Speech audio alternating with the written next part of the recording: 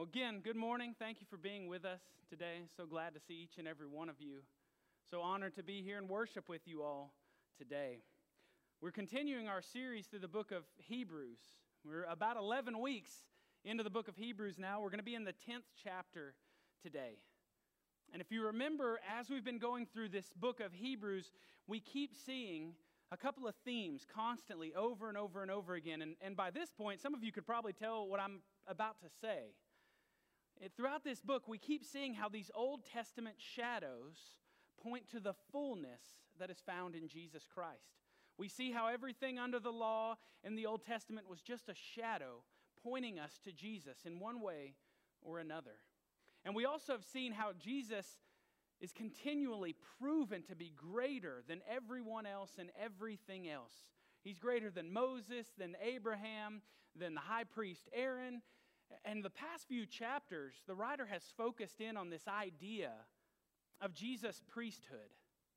And what has happened, not only because we have the true great high priest that the law has pointed us to, but what has happened because of that and because of his sacrifice. Last week we looked at the blood of Jesus Christ. We looked at why blood was even necessary. We saw that when there's a will involved, the death of the person who created the will has to occur before the benefits are received. And we understood this from a human perspective. If we were to inherit the land of our father or our mother, we understand that we won't get that inheritance until they have died. And so the same, it goes under the covenant, as the author tells us. But also we saw how that blood is required for the forgiveness of sins. The Bible straight up tells us that without the shedding of blood, there is no forgiveness for sins. We saw from the Old Testament how Leviticus 17:11 tells us that the life is in the blood. And the wage of sin is death, so it must be paid in blood for sin to be forgiven. And this week, what we're going to see is, as we continue this, you got to remember, in the manuscripts, whenever the authors were writing the letters of the New Testament, they didn't separate everything by chapters and verses. Those are things that we went in and added later to help us make sense and find things. But this entire section we've been in is just kind of continuing to dive deeper and deeper into this portion of theology. And it's so vitally important for us to understand what the author is saying here. Because if we don't understand the intent of the new covenant, if we don't understand our relationship with the old covenant, we are bound to put ourselves under burdens and chains that we have been freed from. It is vital that we understand the truth that Jesus has given us in this text. And we also saw last week, finally, probably the best portion, or the portion we get to enjoy the most, is it said that Christ put away sin by his sacrifice. We talked about how he completely removed our sin as far as the east is from the west. He cast our sins into the depths of the sea, how they have been nailed to the cross. And so whenever Jesus returns, it says that he will do so without reference to sin, but to bring salvation to those who eagerly wait for him. Those of us who are believers, those of us who have believed in Christ Jesus, when he returns, he's not coming to judge our sin. He has already judged that sin. He comes only bringing the salvation that has been promised to us. And this is where we're going to pick up today in chapter 10. We're going to cover verses 1 through 18. And this is quite a big passage of Scripture. But I couldn't not go through every bit of this. In fact, I wanted to break up chapter 10 into two sections because all of this is just so good. And there's so many things today that are just, I could go in and kind of have you highlight several verses in your Bible today. Truths that you can just relieve every bit of pressure and strain and striving when you read these verses. So let's begin in Hebrews chapter 10. I'm going to read verses 1 through 18. Again, remember, the author has just said that when Jesus returns, it'll be without reference to sin, bringing salvation to those who eagerly wait for him, talking about believers there. Verse 1, it says, "For since the law has but a shadow of the good things to come instead of the true form of these realities, it can never, by the same sacrifices that are continually offered every year, make perfect those who draw near. Otherwise, would they not have ceased to be offered, since the worshipers, having once been cleansed, would no longer have any consciousness of sin? But in these sacrifices, there is a reminder of sins every year. Remember, speaking specifically about the Day of Atonement there. Verse 4, for it is impossible for the blood of bulls and goats to take away sins. I want to repeat that one so we don't miss that. It is impossible for the blood of bulls and goats to take away sins. Verse 5, consequently, when Christ came into the world, he said, through the prophet David, sacrifices and offerings you have not desired, but a body you have prepared for me. In burnt offerings and sin offerings you have taken no pleasure. Then I said, behold, I have come to do your will, O God, as it is written of me in the scroll of the book. And when he said above, you have neither desired nor taken pleasure in sacrifices and offerings and burnt offerings and sin offerings, these are offered according to the law. Then he added, behold, I have come to do your will. He does away with the first covenant or will in order to establish the second covenant or will. Verse 10, and by that will, the second, we have been sanctified through the offering of the body of Jesus Christ once for all. I'll repeat that one again. And by that will, the second covenant, we have been sanctified through the offering of the body of Jesus Christ once and for all.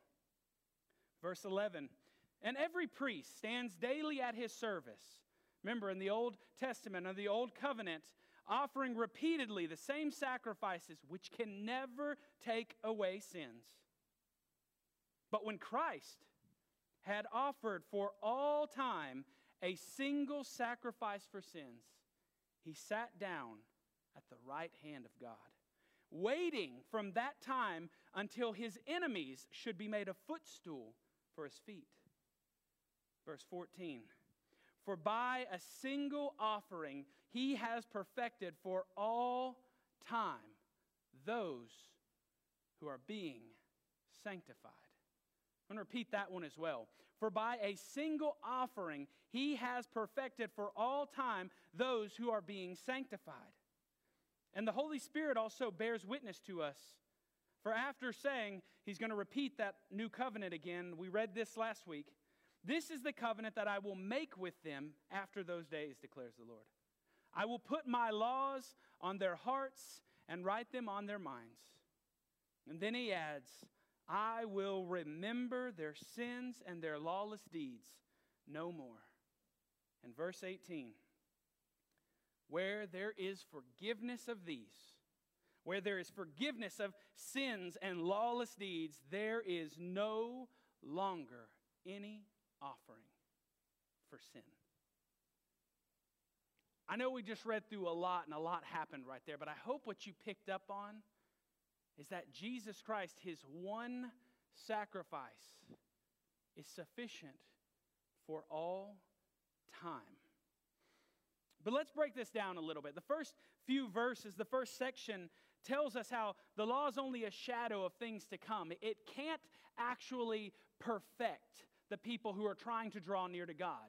And we see this because, again, they would offer these sacrifices. They would offer them to do this.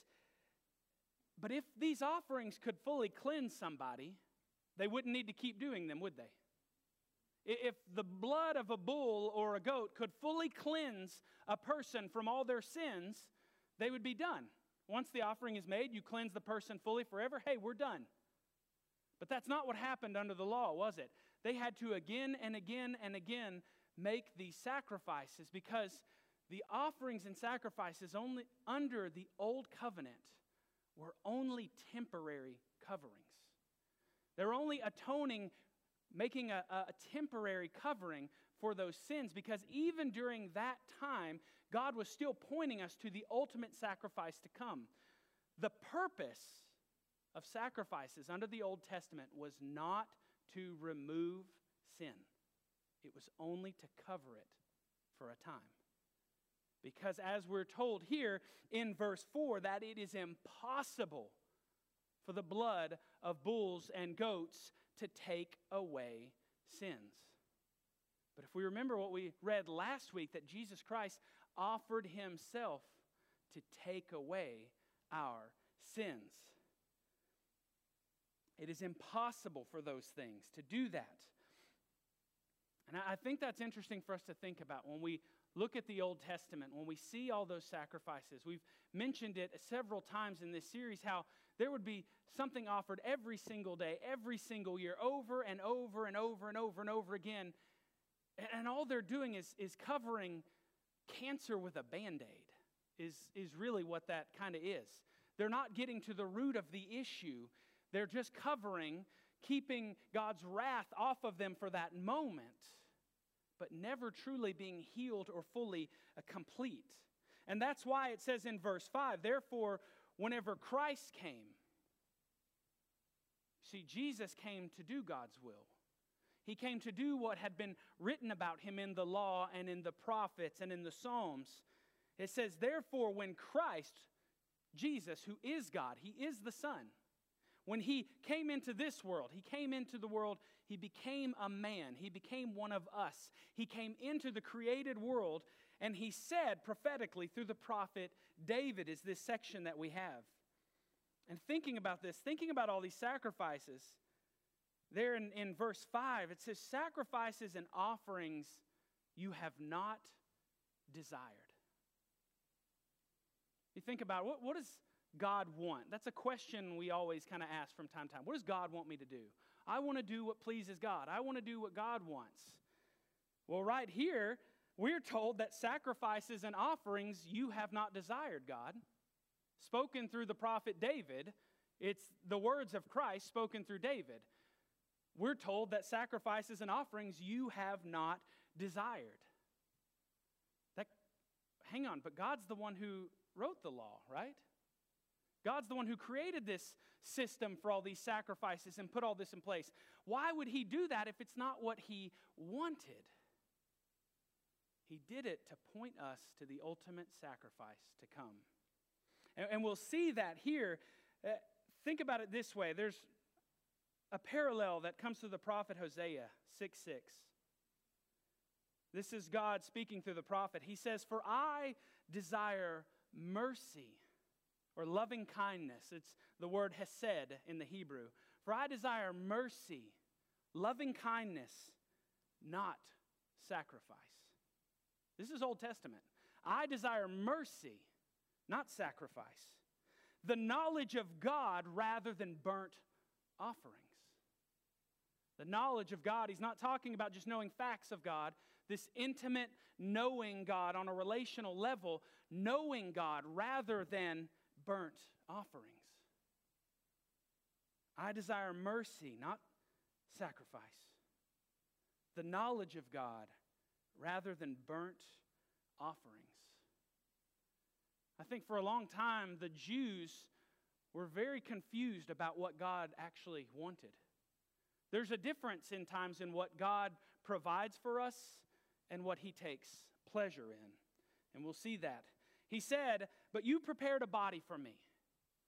This kind of goes against some of the heresies at the time when this was written in the first century. There's a lot of people who thought God could never become a man. It's called Gnosticism. They think everything in spirit is good, everything physical is evil, and there's no way God could become a man. One of the things that we as Christians know for a fact is that God did become a man. His name was Christ Jesus. He was born of a virgin. He walked on this earth. He ate food. He died on the cross, was buried, raised on the third day, and ascended to heaven 40 days later. It's not a heresy that we deal with very often today, but he said that you have prepared a body for me. In verse 6, again, continuing this theme about these offerings, says, in burnt offerings and sin offerings, you have taken no pleasure. Again, I want to think about this real quick. The Jews had a pretty long history, generation after generation after generation, from the time the law was given until Christ came.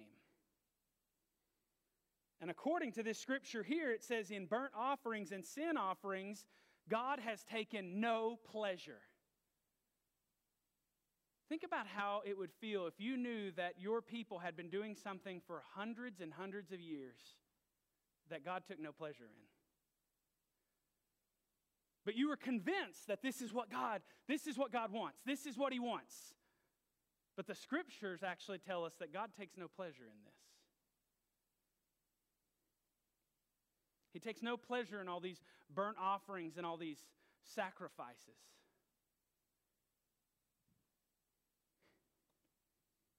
But we know what He does take pleasure in. His Son, Christ Jesus.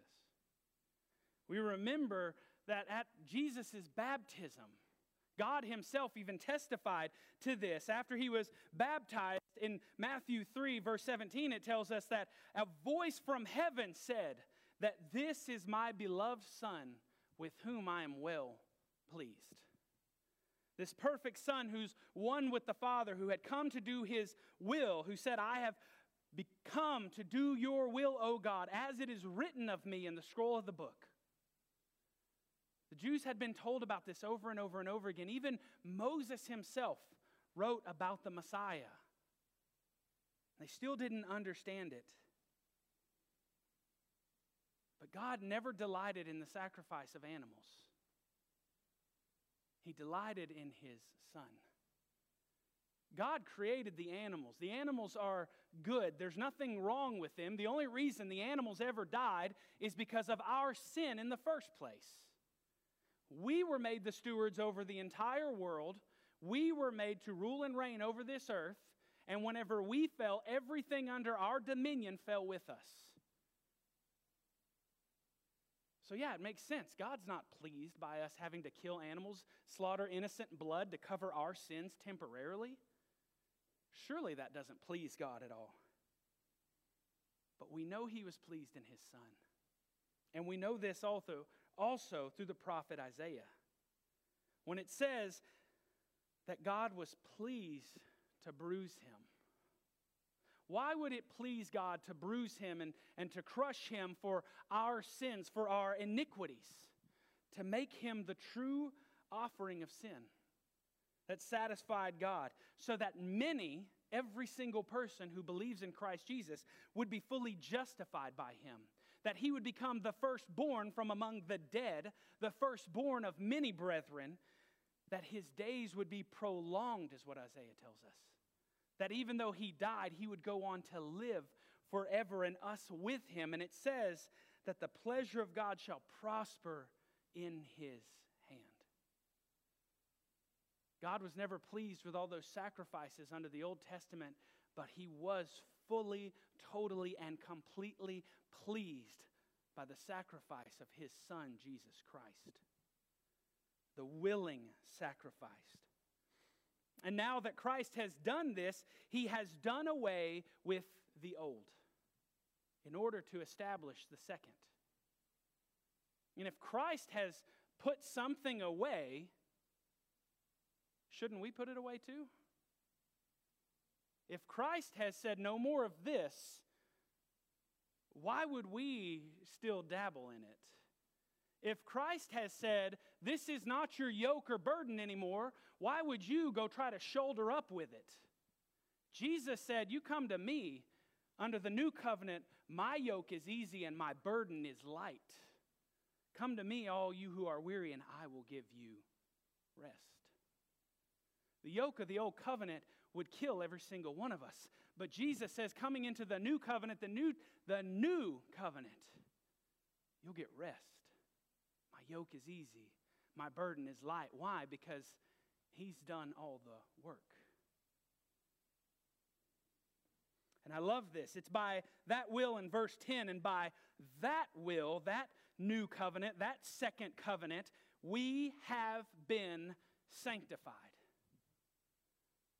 A lot of people are real confused on this. They think one day they're going to be sanctified. There's a lot of people confused. Christians, good, believing Christians who are totally saved, think that one day they're going to get sanctified. Or they think they're kind of working their way through to get to that point in sanctification. That's not what the Scripture teaches us. We have to remember the word sanctify means to set apart. It's to be set apart. So whenever Christ sacrificed himself for us and we believed in that sacrifice, we believed in him, we were sanctified. As a believer, you have already been set apart. You're not getting more set apart, right? You're already in Christ Jesus. You don't get more in Christ Jesus. You are in Christ Jesus. You're united to him. His Spirit is united and lives within you. You're already set apart. You have been sanctified. This has already occurred. And we need to read that in the Scriptures when we're reading these things. What has Christ already accomplished? Now, yes, he's still accomplishing this for new believers. Yes. But for those of us who have already believed, this is a done deal. You've been sanctified through that offering.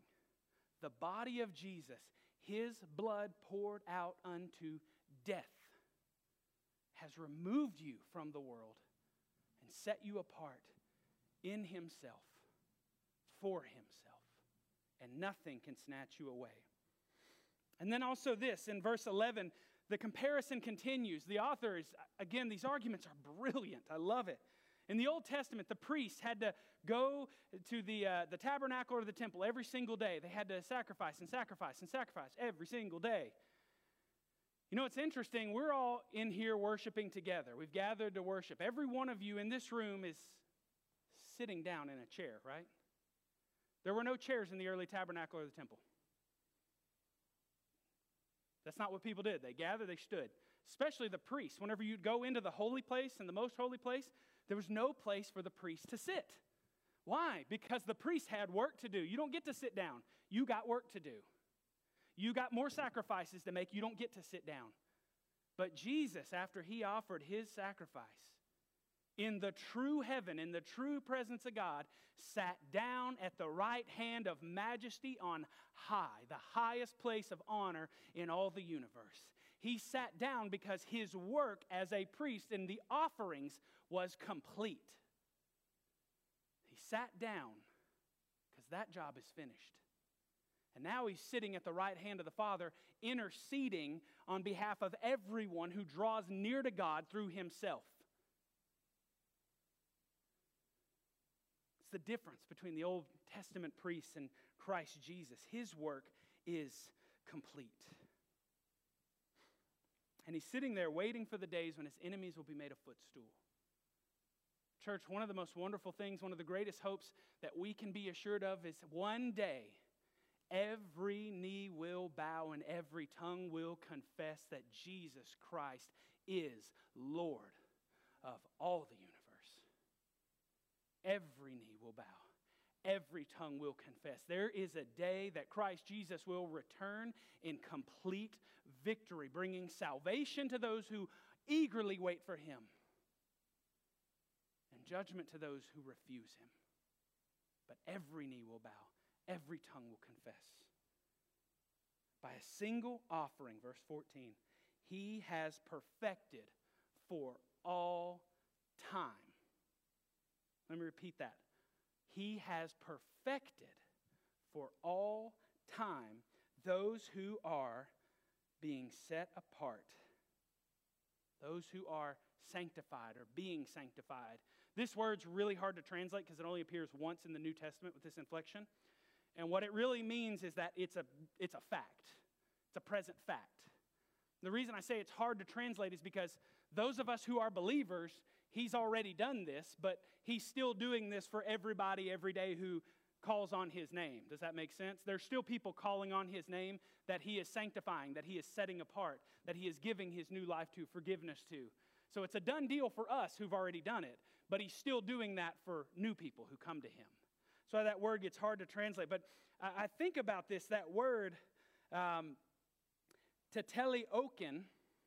If any of you have ever heard any kind of Jesus on the cross, whenever he was about to give up his spirit, he said tetelestai or tetelestai. It means it's complete, it's finished. This word is kind of a cousin word from it. They share root words that are very similar, that mean the same thing. It means complete, perfect, mature. It's done, it's finished. He has perfected for all time those who are being set apart. And who is it that gets set apart? Every single person who calls on the name of the Lord to be saved. Every person who believes in him is set apart. And he has perfected us in his righteousness for all time. I think about it like this. If anybody's married, you might have the same situation that I have in my house. In our shower, there's at least 500 bottles of shampoo and conditioner. Amen? Can any men relate with that? You don't know where they come from, men. They're just different brands. You've never heard of some of these brands. Some of them smell good, some of them not. You've got a million different bottles. And on the back of the shampoo bottle, they have instructions, just in case you're an adult and don't know how to shampoo your hair.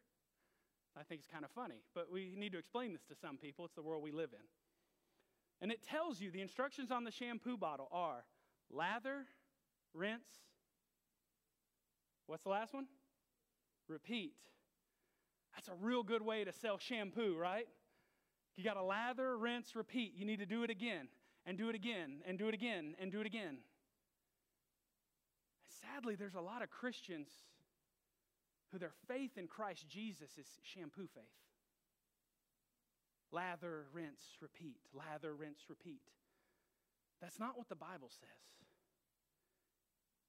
If Christianity was shampoo and Jesus was our cleansing, which he is our cleansing, it would say lather, rinse, complete. Once Christ Jesus cleanses you, you are clean for all time. Because the only thing that can make you unclean is sin. But if he put away your sin, that sin can never make you unclean again. And this is one of the most wonderful things for us to realize. We're reminded there in verses 15 through 17, again, this new covenant. He says, I'm going to write my law, my Torah, in their hearts and their minds. All my teachings, all my precepts, all my ways, in their hearts and their minds. This is a change from within, the new heart, the new spirit, God completely changing us. And he says, I will remember their sins and their lawless deeds no more. Why? Because he has dealt with them. They are dead and gone, nailed to that cross. Your sins are as dead surely as Christ Jesus himself died. And you are forgiven surely as Christ Jesus is alive. Because this is what verse 18 tells us.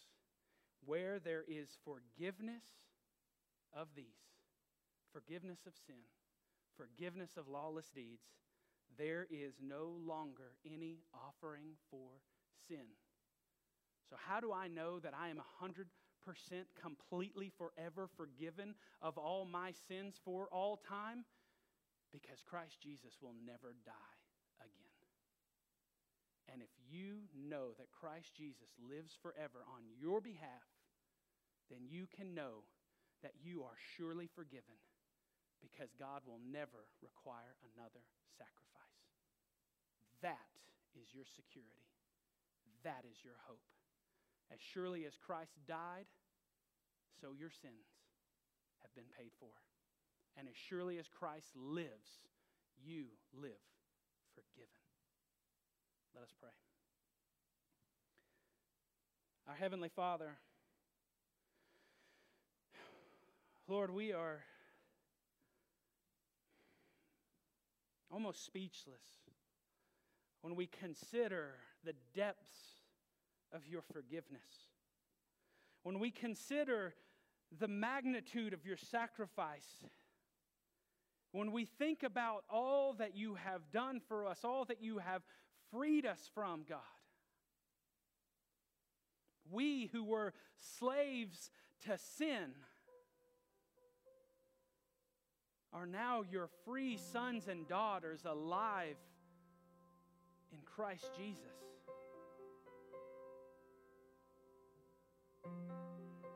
And it's because of Him, Lord, that we receive all these benefits that we keep reading about each and every week, God. Because of His blood, because of His sacrifice, because of your grace. Your forgiveness is not fleeting, but it's forever. And we believe, we say yes and amen, that by one sacrifice, you have perfected for all time every single person who is sanctified in Christ Jesus. We are amazed by this, God. We are astounded by this. We are inspired by this. Such great love, such great mercy, such great kindness changes everything about who we are. And the fact that it's a free gift is even more astounding, God, that you would give this to any person, anywhere, throughout any time, any place, anyone who calls on the name of your Son, Jesus, for forgiveness. All we have to do is look to you, call upon your name, and you forgive us, Lord. It is such a wonderful and humbling thought that our Savior has done this for us, that He has accomplished all this so that we can live lives that are free from the reign of sin, that we can live lives that are free unto you, God. Lord, I pray we never forget these truths. I pray that you open our minds and our hearts to understand them more and more and more deeply. That this is all about you. This is all about your sacrifice, all about your love, and all about your life. I pray that that life in us is stirred.